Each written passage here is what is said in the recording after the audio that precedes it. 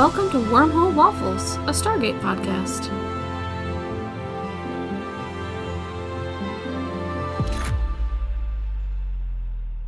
Welcome to Wormhole Waffles. I'm your host, Chelsea, and with me is my co-host, Arzu. Hello.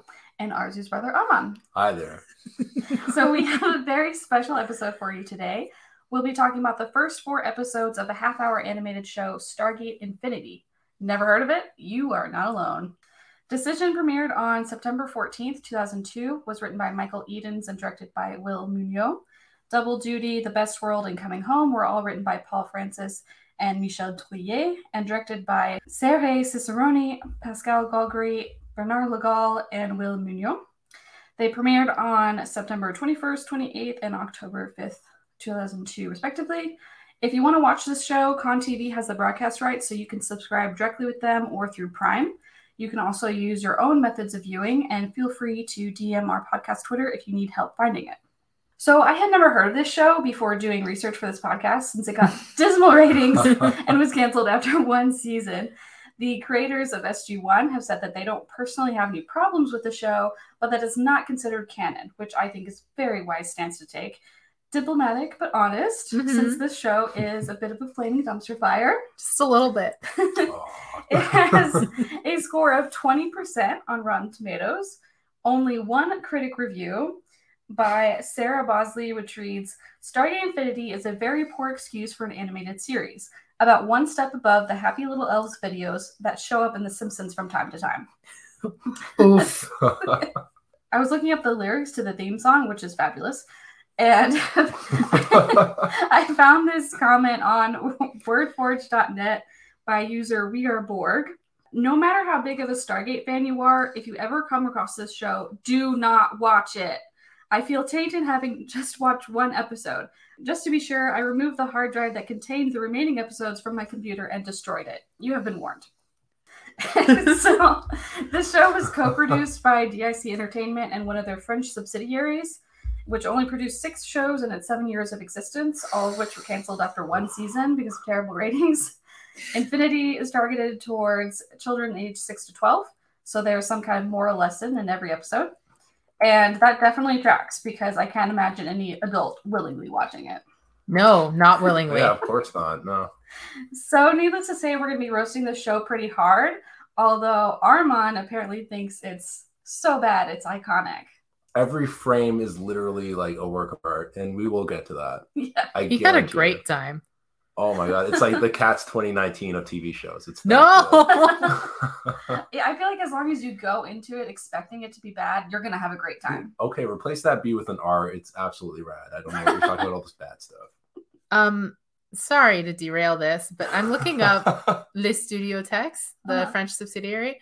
They did Sonic Underground and Archie's Weird Mysteries, which, okay, were both excellent shows. Sonic Underground in particular. Iconic theme song. So I don't know where this came from, but those 2 were great. Anyway, I just wanted to jump canceled, in. Though. I know, but they were good. It all makes sense now. People just have no The taste. studio was ahead of their time. They were. People have no taste. I mean, with this show, there's no taste to be had, but with the other shows. All right. Look, Ars Infinity doesn't need your tired tropes like pacing and character introductions. They just dive into it, and you got to respect that. Do I? I don't think I do. I think I'm outnumbered today. All right, well, let's get into some summaries. We'll do a little bit more detail than usual in case you haven't been able to watch the show. Ars, if you want to get us started, we can jump in as needed to help you out. No. Okay, so I didn't take notes for the first 2 episodes because I was too traumatized. That's fair. But the gist of the show is that there is this team, like our SG-1 crew, hopping planet to planet, but they're all very much the late 90s, early 2000s stereotype. So we have the team led by Gus Bonner, who used to work for SG. We have his niece Stacy, Seattle, who is an indigenous woman who can talk to animals, because we are just rolling with the stereotypes today. Yep. We have Harrison, who is our himbo Hero. hero. And we've got Echo, who is essentially the Teal'c of the group. Yep. He's a faceless green alien. Tragic. With a tragic backstory that I guess we get into. So as for actual episode summaries, I think one of you is going to have to help me out, because I genuinely Okay, was so scarred. basically, we're starting this episode learning about this SG member, Gus Bonner, who was leading some missions off-world, and somebody framed him for a crime that he did not commit. And he has a trial, but he doesn't necessarily try very hard to defend himself. It's just a lot of platitudes and not any "I'm innocent." I mean, he just says, like, I didn't do this, and that's it. And they're like, you're guilty. He took what limited time he had on the stand to just hammer home the point of the message and the point of the episode. Trust your instinct and just go with it. Like, he took that limited time to free himself to just repeat the message of the children's show. It was fantastic. Right. And his niece, Stacy, had zero faith in him because she was immediately like, oh, he's guilty. Rightly He's guilty, so. guilty. If your entire defense is, I didn't do it, rightly so for Stacy to think he did. And no faith in your uncle like that? I mean, when he's acting real guilty. Yeah, well, okay. So we've got that situation going on. And then at the same time, in some, like, sub-basement, they're investigating this sarcophagus that they think it has a mummy in it, and it turns out it has like a little worm in it. And then they like X-ray it. The worm gets bigger and bigger and bigger until it breaks out of the mummy. It's very confusing. And this worm is not a gold. No, it's not a gold. It's a different worm. Just worm that gets exponentially bigger in like 2 minutes. I like how a lot of the shots just emulated Alien as well. Like, you both noticed that or no? Like the chest burster scene. Alien. Oh my goodness. I haven't seen Alien either. Again, excellent show. But Alien, I'm sure, is excellent. Stargate Infinity, I'm not so sure. Iconic. Okay, sorry. So this little alien worm jumps out, and so we have Seattle Montoya, who is the Native American who can stereotypically hear its thoughts because she was raised on a reservation and they taught her how to do that. That's apparently what they do. Yeah, I don't know. I feel like if Echo is Teal'c's stand-in character-wise, they're like, oh, we still need a person of color on the team. We better throw somebody in there. I will give them credit for not thinking person of color and alien are interchangeable. That's true. Some sci-fi things do that. Yeah. So. Yeah. Episode 4. Okay. We'll get there. So we have these two things happening simultaneously. Gus Bonner trying to figure out what he's going to do with himself now that he's been convicted, and Seattle and Harrison, I think, find this alien that's like on the loose, and they're trying to save it because there's some like lizard aliens. Yeah, there sure are. I just put lizard wizard because they all had staffs, and lizard wizard. That's what I put in my notes. I have no idea what else to call them. I think the one good thing I can say about this show was they realized that because it's not live action, they could have weird looking aliens, and they have the budget for it because it's all animated anyway. Mm-hmm. Like in the live action shows, everybody has to look like a human because they don't have the budget for these weird costumes. Yeah, they like drop the budget on all the Jaffa, so only the first Prime gets a fancy gold head thing, and everybody else has like Sharpie on their forehead because they didn't have the money for it. As much as we're dunking on the show, I really think the character design is actually kind of cool. Like the lizards, the way they were walking, I thought that was pretty rad. Because it's animation. Yeah, they can go further with it. And they did Sonic Underground. And they did Sonic Underground. So these lizard aliens come through. They're called the Tlacan. And they come through the Stargate. They're trying to take over the SGC. And basically, our main cast gets thrown together in the heat of the moment. This is not a planned group that is going through the Stargate on missions. This is people who happen to be in the gate room at the same time when these lizards were invading and ended up going on a mission together. Just by happenstance. And just shooting right through the Stargate in their Humvees. Yeah, they very conveniently have like a big RV type thing, or ATV type thing, and like a motorcycle and a flying apparatus. Different toys you can sell to kids. They're also, at first I was like, how are they going to keep powering these things? Like, they're going to run out of gas. And then I realized they actually have like battery packs. But I'm like, okay, but then how are they charging the batteries? I'm so confused.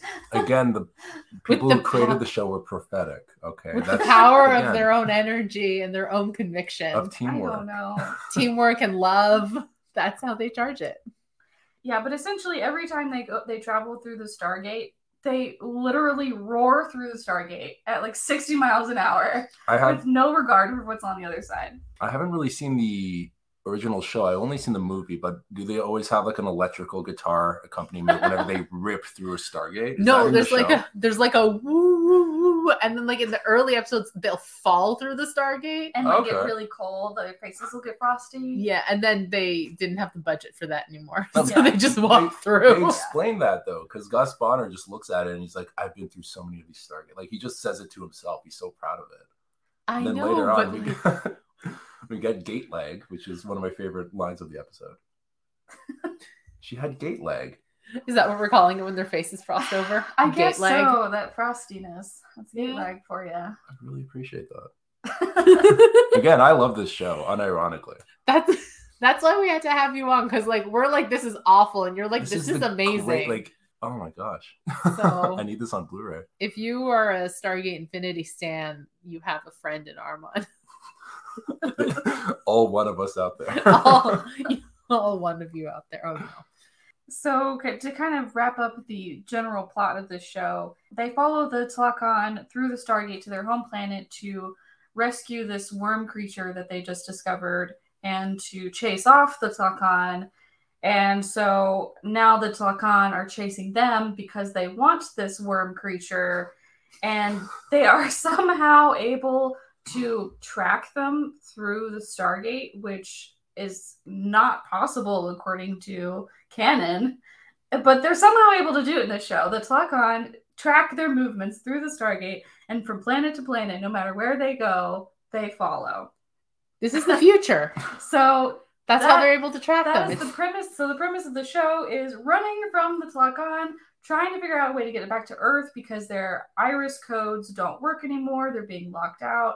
And Gus Bonner wants to prove his innocence, to be determined if that happens. Guess we'll find out. Speaking of proving innocence, at the end of the episode, he basically... Which episode? The first episode. Okay. He commits domestic terrorism. Oh my God. And just blows up one of the Stargates with a smile and a wink to the audience. And I thought that was kind of funny. Because, I mean, it's Gus Bonner. He can get away with it, right? You blow something up and you're like, that's funny. It's hilarious. It's so dark because it's just like again, Stargates. It's these again, I'm speaking completely from the first movie and that's it. Mm-hmm. Yeah. It's these beautiful structures and you treat them with respect and you go through it and I feel a little nauseous. I have gate lag, whatever it is. And then he just puts a bomb on it, winks to the camera, says you got to do what you got to do, essentially, and just blows it up. Yeah. Well, what you will learn if you ever do decide to watch Stargate is how little respect the SG teams have for stuff when it's convenient for them to not respect it. Or for each other, which I will get into later. Oh boy. But I mean, it does seem like there's less reverence in this show for the Stargate itself. Yeah. Maybe that's because, so this show is set 30 years in the future from the beginning of the SG-1 show. So like 5 years from now. Yeah. So it's set in 2027. Yeah. So we have a lot of technological leaps to make in the next 5 years to see this through. Where's my Echo? I want to know. Would you like to describe what Echo looks like? Echo is a giant, broad alien with no discernible face, but he's got one eye in the middle of his head. I don't remember. He has a mouth. He has a mouth, but his eyes are not where eyes should be. If he has them at all, I'm kind of drawing a blank. So it's that all spindly limbs and broad chest and very Teal'c energy. So really it's the Teal'c energy that's all. Okay, so he has a single jewel bright eye in the middle of his face and a weird bug mouth. It's like a pentagon. Yeah, it's quite something, but and when he's upset, he can grow spikes out of his body. Sexy. Yeah. Grumpy, pointy man. Yeah. Basically. Anyway. And yeah, he looks like he's maybe 7 feet tall. Yeah, we like a 7 feet tall guy. Doesn't matter if he's spiky. And we do learn more about him, and I think it's like episode 4. So, okay, episode 4, it's Gus Bonner's birthday, right? It's somebody's birthday. No, it's Harrison's birthday. Harrison's birthday. Yeah. So it's Harrison's birthday, and they're celebrating, and I almost called him Teal'c. And Echo has this like 1,000-yard stare with his single jewel eye, and you're not sure why at first. And then it cuts to a flashback of his childhood with his like alien mother and his human father in their empty house where like nobody showed up to his birthday party. It's very sad. It's very sad. And he's like sitting there alone with a little hat on, and he's got like a cake, and you know, that's comforting him. Yeah, and like it's rough enough when you see this happen to like a human child, but this expressionless alien child, which I don't understand children, because like if they're about our age, given that this is 5 years from now, I don't know what kid in the 90s wouldn't want to go to an alien's house, right, for a birthday party. Like the least realistic thing about this show. It's a little red T-shirt for me, like when he's sitting there, and it's just cuts to him. He's sitting there with his little hat and his shirt. He's got this little red T-shirt on, and his mom's like wearing human clothes. But then Echo is walking around like as an adult with the SG team with no clothes on. Yeah. So I wonder. That made the flashback really weird. So it's like, why was he wearing clothes as a child? But now was it like naked? An assimilation attempt? I'm assuming so. Like, no one will notice that. I mean, no, like to sort of behave normally, so the kids aren't like he's naked, but like. That's not working, so he's like, F them kids and just stop wearing his clothes because he's not going to fit in anyway. He embraced his true self. His true self. You got to be yourself. This is the greatest show. Anyway, it was extremely tragic. Although we do get to see his home planet, and he's still called, what is it called? A half breed, I think? Something like that. He's looked down on for being half human. Because he has 4 fingers instead of 3. Yeah. That was one thing I found really weird about the show, though. Like, they're just throwing out these really weird slurs. Like, they're calling him the half-breed in the 3rd episode. They're dropping... I'm not going to give it without the context. I don't want to say it. But it's just, like, a lot of these weird things. Mm-hmm. So, Stargate as a whole... it's not that it's racist. Of course not, no. But it's very... in their attempt to be well-intentioned, can sometimes overcompensate in the other direction. Right. And I feel like this is that. Where it's like, I get what they're going for, but what we've got are cartoon characters shouting made-up slurs.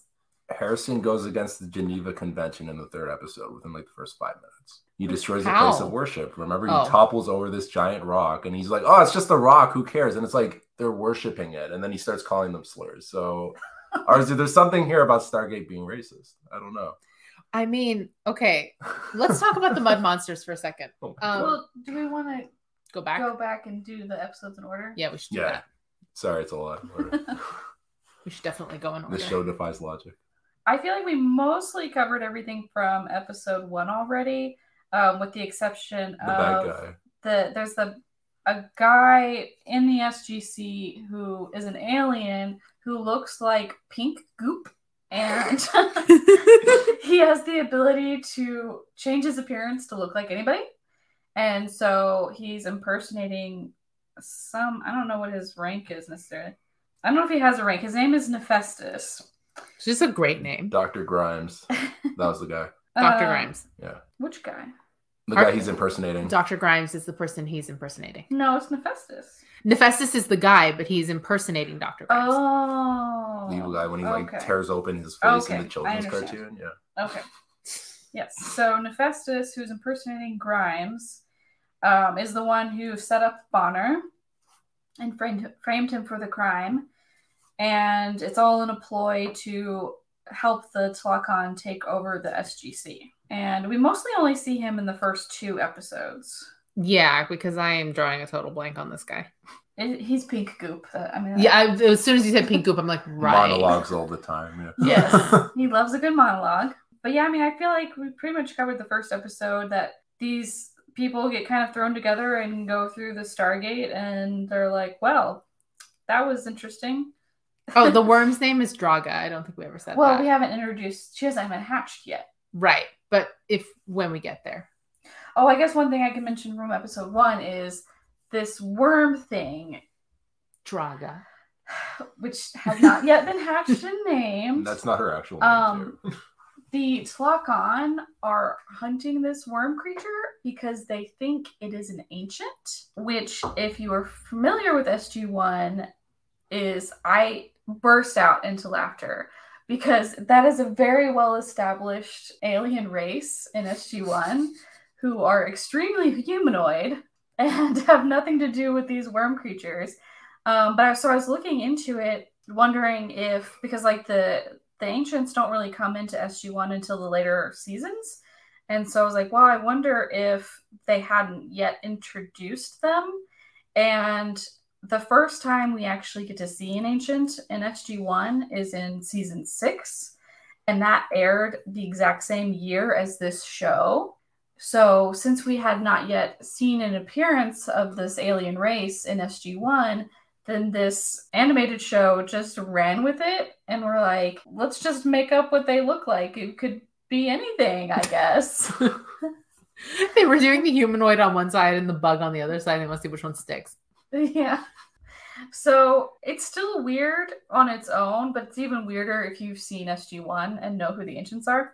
So then when we get to episode 2, this worm actually hatches. It is I would say woman-coded creature. We don't know for sure if she's a she, but certainly looks and sounds like one. And she's orange, and she has wings and a tail instead of legs. Because she's a worm. Very famous voice actress, too, which is hilarious. Yeah? Remember Dot Matrix from Reboot? Oh, Dot! Yeah. Fun little fact. Shout out to Kathleen Barr. Your show is amazing. Aw. And what's kind of funny is as soon as she hatches, she forms like a mental bond with Seattle because of course. Because of course she does. and she like downloads some or all of Seattle's brain, and that's how she learns English. Except that I guess the download doesn't go very well because her English really sucks. The Wi-Fi was a little slow. Because she speaks English like a 3-year-old, basically. And not even that well sometimes. Well, how else are we going to know she's an alien? But I mean, these other aliens speak English just fine. I know, but like Echo's got the Teal'c school of overly formal English. Yeah. And then there's like there's 2 kinds of English in Stargate for aliens. There's the overly formal English and the I just learned this English. Yeah. And then there's that one, was it the Nox or was it somebody else who like didn't speak a word of English? Yeah, and then 5 minutes and then the whole language. We're like speaking like 3-year-olds for about a minute, and then we're suddenly like fluent in English. Yeah. That was the Nox. Yeah. Yeah, so it's really, I mean, but if you're going to download information from somebody's brain, why only partially? She didn't have enough room.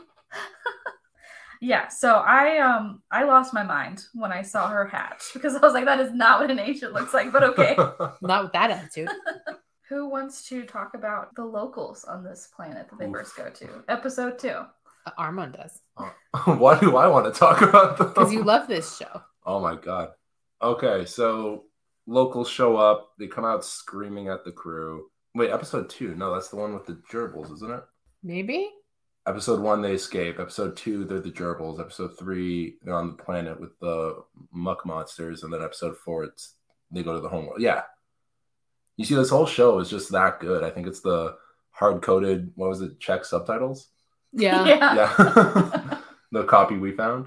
Yeah, I think, Chelsea, you looked it up. I think this is only available in, like, PAL region DVD 2 in Europe. I'm not sure that there's even any US region DVDs available for it. You can find it on... if you're properly motivated. Yeah, you can find it. Oh, yeah. Keep it legal. But yeah, well, the first creature that we saw on this planet was the giant bugs. Mm-hmm. Yeah. Yeah, giant bugs. And then... the sloth creature thing. Yeah, a giant angry sloth. And when I say giant, I mean 100 feet tall? It was pretty big. Yeah. Too big. Eats Harrison in one go. Yeah. Nobody seems to care. Yeah, he eats the worm creature before it hatches. along with Harrison. And then sadly gives Harrison back.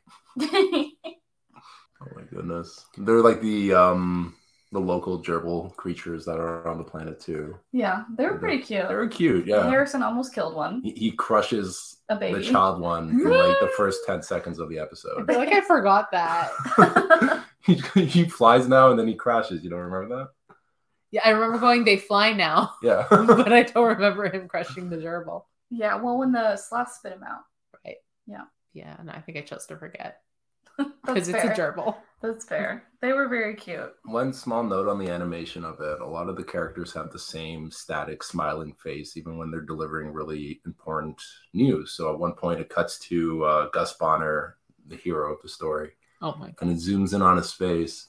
And he says, all these people can die really dramatically, but he has the biggest smile on his face. So I don't know how to take that. I don't know if it was coded in any way, but I thought it was hilarious. Oh, no. It's like kind of dark. I don't know. There's some really great facial expressions. Yeah. In this show. Again, every frame is a painting. Really just like cats. painting. No! We're not making this about cats.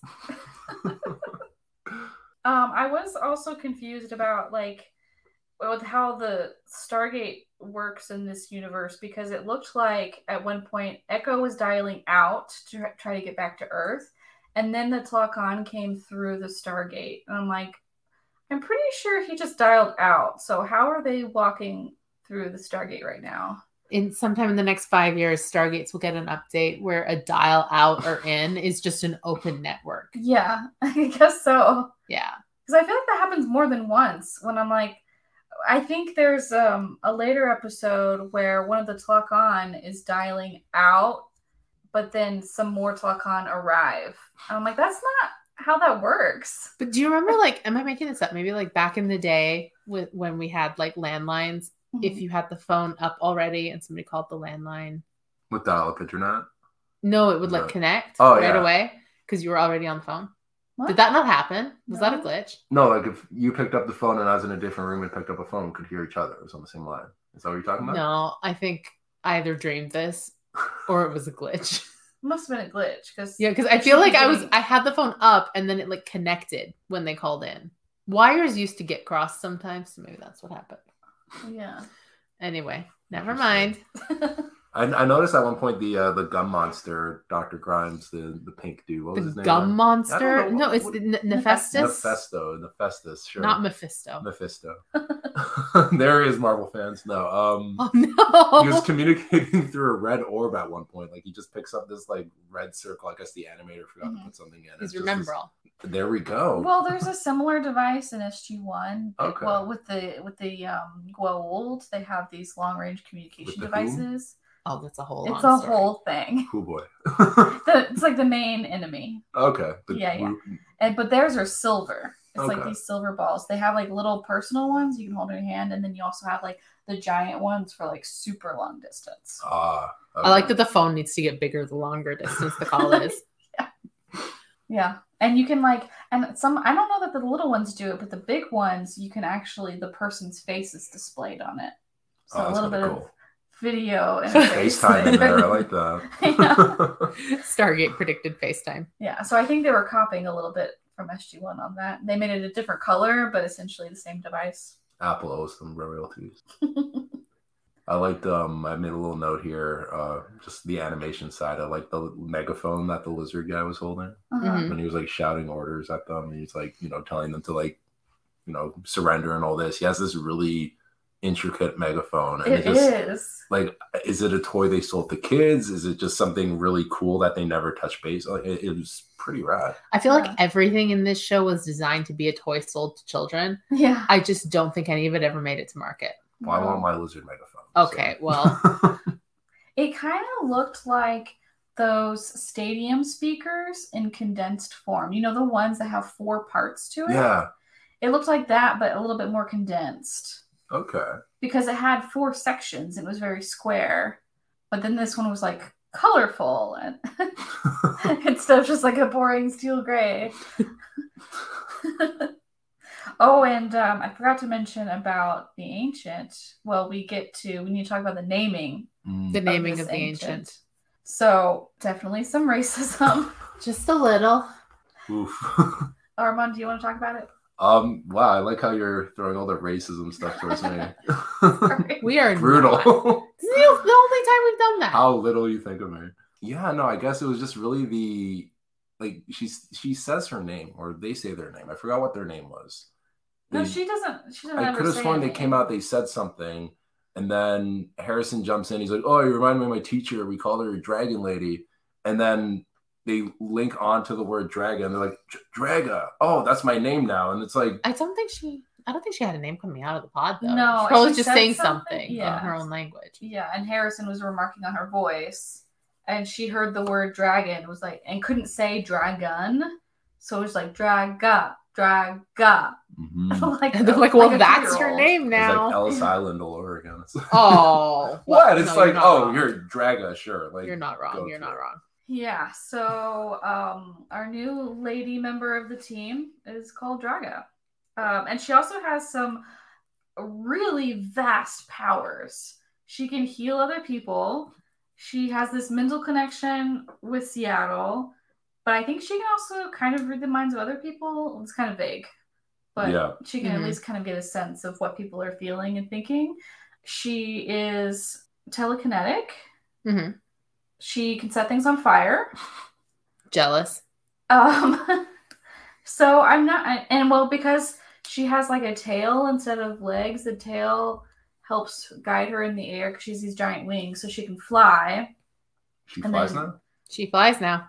She flies and then lands on her tail, which is kind of looks like a snake tail. Yeah, it's a little gross.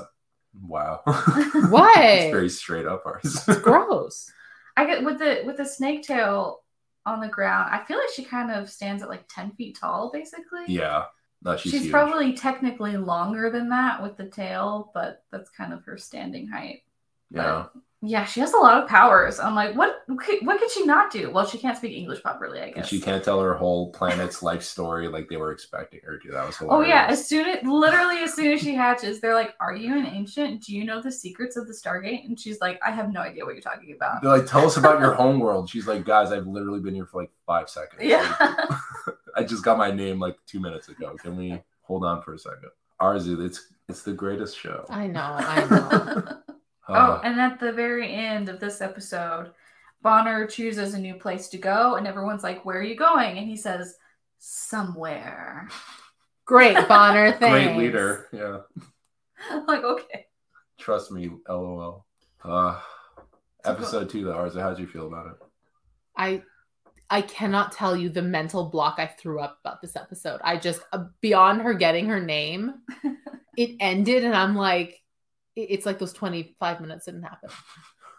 Just blipped out of existence. It like the first one I got because I remember thinking that for a kids show they take a very long time to set things up. Then the second one just blipped out of existence, and then the third and fourth I remembered because there were things that really jumped out at me. Okay, well, so let's get into the third one. Yeah. Okay, so Harrison breaks a shrine. Yep. Right out of the gate.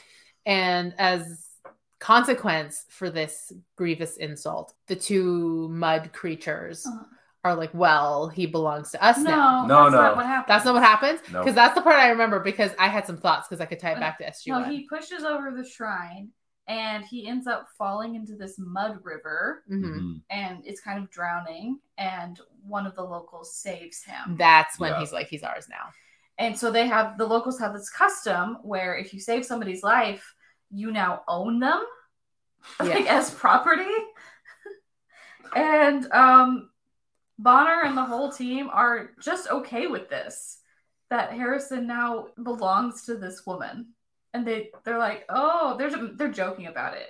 They think it's funny. That's my thing. Is like, this is so SG1 for the culture to be like incompatible with Earth values and for them to be like, well, I guess that's how they do things here. Yeah. Except the only difference is this time it like impacts a member of their team as opposed to just like, oh, well, bunch of guys are attacking that lady. Right. Guess that's just how it's done here. Yeah. At least like this time it impacts Harrison. So I guess it is nice to see that the SGC does not demonstrate hypocrisy. They will turn a blind eye to atrocious practices, no matter whether their team is involved or not. Yeah. Starfleet rules, This is like next. Even Picard would draw the line here. No, don't you remember like Wesley Crusher like breaks something and they're like, oh, we have to put him to death. Like equally weird rule, and they're like, well, it's the Prime Directive, so I guess he has to die. Like they were considering it at one point. This is straight. It's the same thing. Yeah. This is also where Harrison starts using some really choice language, which he's too quick to come up with some of them, which, oof. Chelsea, do you want to tell us? Well, I mean, essentially, he sees all these people are basically covered in mud, and Bonner kind of explains that that's basically how they survive on this planet, because, I don't know, maybe the climate is in such a way that their skin needs to be protected by mud, I'm assuming. And Harrison thinks it's gross, and so he's just constantly insulting them. Yep. And calling them ugly and disgusting. And mud hand. Yeah. Like he came up with some slurs because he couldn't think of any. At this point, we also know that they can speak English, and this whole time he's just like talking smack about them in English in front of them. So yeah. And I know this is jumping a bit ahead, but can I talk about the moral of this particular story? Please. Go for it. Here, set it up. So, one of the aliens that owns Harrison now is a woman. Mm-hmm. But because she is a big ball of mud, Harrison takes exception to this, and he's really upset, and he keeps calling them ugly and gross and mud hand and all that. And then they manage to like get his liberty. So they're about to leave. And the two mud beings are like rinsing off. And he realizes underneath their clothing and the mud and whatever is this gorgeous half-naked woman. Yep. And then and only then is Harrison upset that he's no longer her property. Yep. And the moral here seems to be nice to people because there might be a hot chick underneath. Yep. Mm-hmm. Yeah. Excellent lesson, right? Yeah. Inside every mud creature is a hot woman yearning to break free. Be nice to ugly people. Yearning to own you, apparently. Be nice to ugly people because they might actually be hot. Yep. Had nothing to do with her personality. Yeah. We don't know anything about her personality. Nope, not at all. Oof. Harrison just really wants to be owned by the sexy mud lady. I don't know. There's no coming back from that. There's really not. Very problematic show when you think about it. Are you just thinking about it? No, I love it, but it's like a lot of like, I don't know. Well, I mean, I guess you could say like, don't be like Harrison, where he's kind of just an a-hole throughout the whole thing. And it's like, hey, kids, don't be the main character that we're kind of hyping up to you, right? I do appreciate that the main a-hole of the show is the white boy. I mean, they got that right. The white himbo. I'm like, okay, at least there's that. But like in that kind of charming late 90s white boy kind of way. Yeah. He reminded me of like one of the only times Link actually spoke. Do you remember that? Excuse me. Yeah. Like he reminded me of that. Like he gave off that much energy. He didn't remind me of him, but I couldn't help but think every time he spoke, I'm like, they want him to be the Han Solo of this team so bad. Oh yeah, I can see that. And like it didn't work. He's not. What, Han Solo wasn't a racist? I mean, shockingly, no. Why shockingly? I don't know. There's something in that character to indicate that he would be racist. But they wanted him to be Han Solo, and he's really not Han Solo. Yeah, because Gus Bonner is like too old to be like the sexy character. Echo is right there. Echo is right there. That's fair. Nobody got any taste. Oh, another power that Draga has is that she can open the Stargate by herself. Like, no device needed to dial it. I forgot about that. Somebody should send her to SG-1. I feel like they need her. Oh. In case Daniel gets hypnotized by writing on the wall again or something, and they almost lose the dial home device. Oh, okay. He's easily distracted. They need the worm lady. In the SG-1 show, we will see some alien races who can dial the Stargate without using the dial home device. Well, there we go. Yeah. Are you looking at my very short notes? No, I was just looking at what you had to say about episode 4. I didn't write anything because I was just like, this is the great. I can't even pay attention. I need to just watch this. Like, I can't like divide my attention between notes. Who needs notes, right? Okay, so let's get into episode 4. Okay. How does it start? It starts with it's his birthday. And so they have cake, which is a very weird square shape. But it's not even like fully a square or rectangle. It's a brick. It like has a groove in it. It's a brick that they put a candle in. It truly looks like a sponge. Seattle.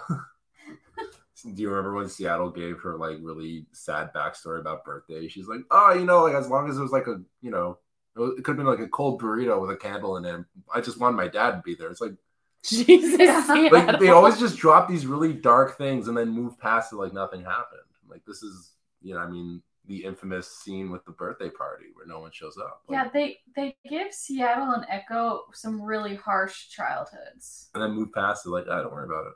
Yeah. It's because they're people of color. Yeah, exactly. Like the white people don't have these tragic childhood backstories. Because white people don't have tragic lives. Yeah, it's like they're accurate in that way. Yeah, we talked a little bit about Echo already growing up. It was in episode 3 too. We didn't mention that one. What about episode 3? Was that the one with the snowballs or no? Snowballs. I think it was like a flashback. Was it this one? Because this is all about Echo. Yes. Okay, it was all about Echo. This one. Yeah, this is the one where we go to Echo's home planet and learn that his people are also racist, but against him this time. Reverse racism. Oh no. But yeah, they discovered that I'm not sure if we got a name for this alien race that Echo. Oh, the Hrothi. You're just making Hrothi? Hrothi. Okay. The Hrothi are also enemies of the Tla'Can. But they don't like the SGC very much for reasons unknown. I guess they just generally like to keep to themselves, but they're like, oh, I guess this one guy from the SGC is kind of okay. So they decide that they won't kill them, I guess. I don't know. It was very unclear whether or not the Hrothi were going to help against the Tla'Can or not. I mean, yeah. It's one of those... I swear every 90s show has this episode where like the minority, the oppressed group are very isolationist and they're like, we're not helping you against whatever. And it's like, everybody can be intolerant. And like, that's definitely the lesson here. Yeah, I can definitely see that. And I feel like that's what was happening. Is Echo one of the good ones? Echo's different because Echo helps his friends. His English is so good, right? Sorry. Just going from experience. We do get to see the Tla'Can's ships finally. Flying pyramids. They look like Mayan pyramids. Instead of Egyptian pyramids, Mayan pyramids this time. The ancient aliens guy was on something. Yeah. So, he has an Echo shirt in one of the episodes. Like, I knew it! But it's not even that they're like in the shape of Mayan pyramids. They look like they're made out of clay. Yeah. So... I mean, they're keeping it consistent at least. I mean, the art budget was like $5. They spent it all on the aliens and the voice actor. Yeah. Those moans aren't going to pay for themselves. Oh my god. They haven't even talked. Everybody moans a lot in this show. Yeah, there is a lot of moaning. For reasons unknown. Yeah. I did notice that Hrothi had a lot of similar technology to the Goa'uld from SG-1. Sorry, Armand. You know, I'm just sitting here. Don't mind me. So they have crystals that store information, and then they have the transportation rings that just like the Goa'uld have to get in and out of their big ships. Yeah. So they are definitely borrowing a lot of stuff from SG-1. Which is very, very funny when you think about how removed from the rest of Stargate this show feels, other than the fact that they have a Stargate. But you're like, no, at the end of the day, like the aliens are borrowing a lot of tech and like so many of the concepts are the same. That clearly they're not uninformed. It just feels like they are. Yeah. Oh, wow. This was the episode where we learned that their vehicles are powered by batteries rather than gasoline. And they charge the batteries by using lightning directed through a cable. They simultaneously charge the batteries and the Stargate when the Stargate loses its power source. Yeah. Very Marty McFly way to do it. Back to the Future fans, yeah. So And it's so weird because, like, they have this cable and Draga just flies up into the sky holding the cable and directs it towards a lightning strike. So the lightning strike hits the cable, like, in the middle of the cable. She plugs it into the lightning. But it's not even the end of it. She just touches it to the lightning. Yeah, but... And then magic. And then the charge travels through the cable to both the battery and the Stargate. You asked too many questions. There's a giant green person. There's a giant alien. Like, you're sitting there going, how does this lightning charge the wire so it can charge the Stargate and the battery, forgetting the fact that it was flown into the lightning by a worm lady. Who's like 1 day old at this point. Well, Echo would back me up on this. So it was only Bonner and Echo that went to Echo's homeworld. And they come back, and Echo was like, what are you doing? How are you charging these batteries with lightning? That's not how you do it. But it worked. Echo's just, like, I love him. Listen, but he's a bit of a non-believer in lightning. Doesn't believe basic science. He doesn't believe in science. I mean, it worked, so clearly he's wrong. Yeah, apparently Echo is supposed to be like the mechanical guy. He's just the Teal'c. Well, Teal'c's not the mechanical guy. No, but he's though. also the Teal'c. He's not the mechanical guy. Yeah. But he's got the Teal'c energy. I feel like he's like a combination of Teal'c and Sam in a way, because she would probably be the one figuring that out normally. Yeah. Well, now there's a ship I hadn't considered. Oof. I'm reading the wiki here. Uh-oh. About our friend Echo. There are theories that he might in fact be the true Ancient, but due to the series canceling before any real plot change occurred, this was never confirmed. I feel like we would have learned about that on his home world. Unless that was the season 2 plot twist. I don't know about that. I mean, Wikipedia is clearly a very reliable source, so you gotta go based on that. Arzu, I think you wanted to mention something about how the episode ended. Is that the end of the episode? My quote? Pretty much. I don't remember the context for this. You should know. I just wrote it in my notes. Where there is a line where, again, don't remember the context, but somebody's like, I don't know how to talk to someone on his knees. And that just sounded so very dirty to me. And my first thought was, like, typically you're not talking. But, you know. Especially the person on their knees. Especially if you're on your knees. Good night, everybody. Anyway. Join our Patreon for Waffles After Dark. Anyway, yeah, I don't remember the context for this, but the line definitely jumped out because I have a one-track mind. There's a lot of weird lines in that show. I mean, so that's what she said, nightmare. Oh my God. Is this a dog's dream planet? Nothing but trees. I wrote that one down. They arrive to like a forest planet in the second episode, and then what's that guy's name? Harrison. Mm-hmm. He like looks around and he just makes that joke to nobody. Nobody laughs. There's no pause for laughter from the audience. Like it just goes. It's because he's not even that joking. Happened, and then it cuts. He's not joking. It's an earnest statement. It's a dog planet. He's like, oh my God, a dog planet. Nothing but trees. I like when they scream duck and then a bug flies at the screen. And you're like, that's not a duck. That's not a duck. And they replay it after the credit or after the commercial break. Commercial breaks are pretty great in the show. They come out like the perfect moments. Oh dear. You say so. Listen, it's the best show. Right. Okay, so you want to talk about the women representation? Because I wasn't sure how I felt about a woman alien being added to the team, but she's not really part of the team. She's not on any of the promotional material. She's not considered like one of the main 5 members of the team. I'm like, but she's there using her superpowers to help you. Is it because she's a plot point? I guess.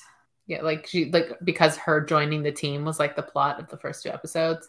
So they didn't include her in any of the promo material off the top, but the idea was like for season 2, she would have been part of all the promo stuff. Maybe. So you're saying this show passes the Bechdel test? Does it? I don't think it does. Well, I mean, Seattle and Draga talk. Yeah.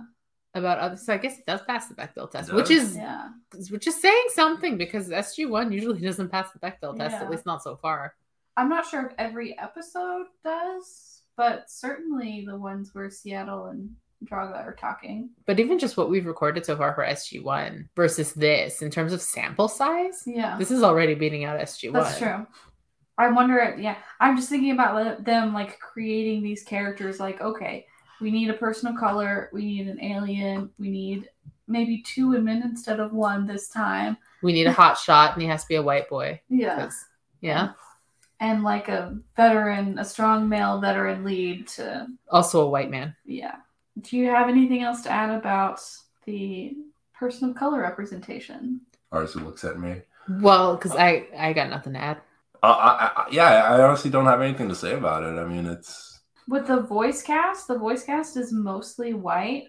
So the woman who voices Seattle is 1/4 Cherokee and half black. And then there's a few minor characters voiced by POC. There's a guy, Blue Menkuma, who voices a character named Halak in 3 of the episodes in the season. And he's also in an episode of SG1, which aired at this approximately the same time, within a few months of each other. So he was just on contract with Stargate. Yeah. He was on contract with MGM, I guess. So, overwhelmingly white voice cast. But I will say, at least they attempted. Yeah, they did. In a way that, like, other shows at the time, I don't think were really doing. That's true. For its time, it was okay, I guess. Yeah. The racial slurs in the show were terrible. Awful. God awful. But, like, it's one of those things where I'm like, I can tell you're trying, but it's not great. Yeah. I'm just picturing the kids watching it thinking, wow, that's imitatable. You think there were kids watching this? All 2 of them. Marketed to 6 to 12-year-olds. Yeah. You think there was anybody watching this? Somewhere out there. Consciously watching this. In this big, beautiful world, there's at least one person who really liked the show. I don't mean like mindlessly watching because it was in between 2 shows they wanted to watch more. I mean like they needed to be there. Like this was event TV. You think that was a thing? They were there for the season finale. Oh my God. They were in cosplay for it. They owned the PAL DVD. Armand, I think you mentioned in your notes that you kind of have to know what the Stargate is in order to understand and watch the show. So it being marketed towards children is kind of strange because the original movie is definitely not a children's movie. But you have to have some basic knowledge to understand the premise. And like even the opening song, like some of the visuals in that opening, like you're just watching these flashes on the screen before it kicks in with that kick-ass theme song, which we have to play at some point. Yes. And it like just shows all these flashes of like, pyramids and then like these, British explorers like pointing somewhere. And then I'm watching this, like, I only know the movie. Mm-hmm. I'm like, okay, I can get this. But I'm like putting myself in the mind, okay, I'm, what was it, 6 to 12-year-old kid watching this show, no idea what a Stargate is. I'm like, why are there Egyptians?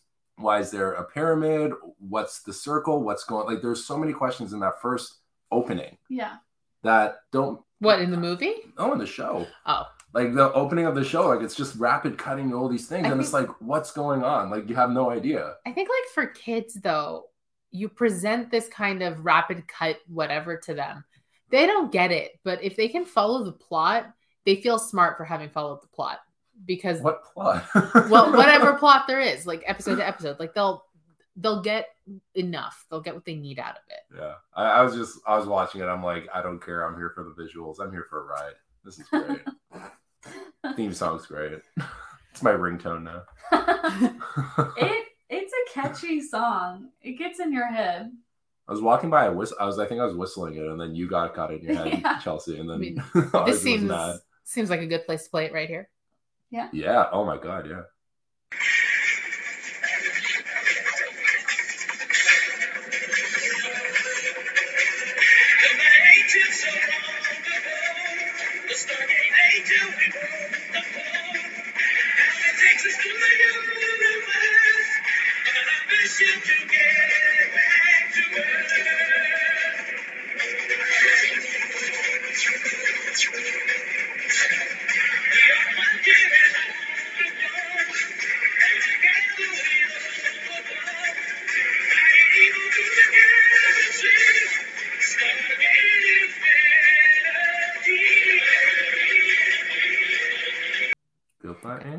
No. I was like, if there's a copyright issue and we can't play it, we could just sing it. No, we're gonna karaoke. If we have a copyright issue with it and we wind up having to cut it out of the episode, we will link it down below. Yeah, totally. I just want to know, like, the one person who found the video or audio or wherever this is posted is like, you know what? That's our material. That's our theme song. And like they push that button to monetize, you know? Like, I want to meet them. Bold of you to assume this is monetized. You think they'd want people to talk about the show. I mean, it even says in the Wikipedia, it's like, sum it up, it basically says nobody really cared, and then it just ended. Like, it basically says that in reception, which is hilarious. But it's like, it was constantly noted by the media, which is one of my favorite lines in this Wikipedia article. The show was of low budget. I never heard of it. I mean, I don't think it got marketing really, because I never heard of it until starting this podcast. I'm like, where did this come from? Like, where was it? I don't think it aired on like normal US TV. Normal US TV. This isn't normal TV. Well, like it didn't air on like the Cartoon Network or something like that. So I mean, you know, we're giving everything a chance to reboot nowadays. I think we really need to reboot of Stargate Infinity. No, we don't. Keep the animation style. Keep the voice actors. Find them again. It's such a great, like, give it a shot. Like, grab a drink, you know, your beverage of choice, and watch the show. That's my takeaway from this. This was hilarious. Like, you ask both of these two, I was laughing my head off the entire time. Watch it once and never again. That's my takeaway. As if we're not going to go through the rest of the series. Oh, yeah, we are. All right, do you have any final thoughts we haven't discussed already? Nope. None whatsoever. Okay, well, next week we're going to be back with SG1. Season 2. Yeah. That's it for today. If you like our show, please take a moment to rate and review it. We would really appreciate that. If you want to talk to us about Stargate, you can find us on our podcast Twitter page at Wormhole Waffles. You can find me on Twitter at Chelsea Fairless. Armand, where can everyone find you? LinkedIn? I don't know. Sure. I don't really have an online presence. That's I just fine. kind of pop in here and there, give my opinion, and then disappear. But yeah, no, this was a lot of fun. Thanks for having me on. Absolutely. Thank you for being here. It was really fun watching you watch this show. Yeah. Oh my God. That was the highlight. I wasn't watching it. I was living it. This was... You really were. Oof. Became your entire personality for 2 days, basically. Oh yeah, no. 2 days. 2 days. It's Yeah. been a week at least. Personality of a lifetime. Arzu, where can everyone find you? So you can find me on Twitter at Arzu and you can find the rest of the Geeky Waffle on Twitter at geeky_waffle. We are the Geeky Waffle on Facebook, Instagram, TikTok, and YouTube, and we're at thegeekywaffle.com. That's where you can find all of our shows, all of our reviews. I write there, Chelsea writes there, all that good stuff. And we are on Patreon, patreon.com/geekywaffle, where you can get things like our Waffles After Dark if you want to hear me carry on in a horny fashion without stopping myself. Yes. You have to talk about Echo, apparently. Apparently we do. Yeah. And I think with that, I got gate lag, so I'm out of here. Thanks for joining us today, and we'll see you on the other side of the event horizon.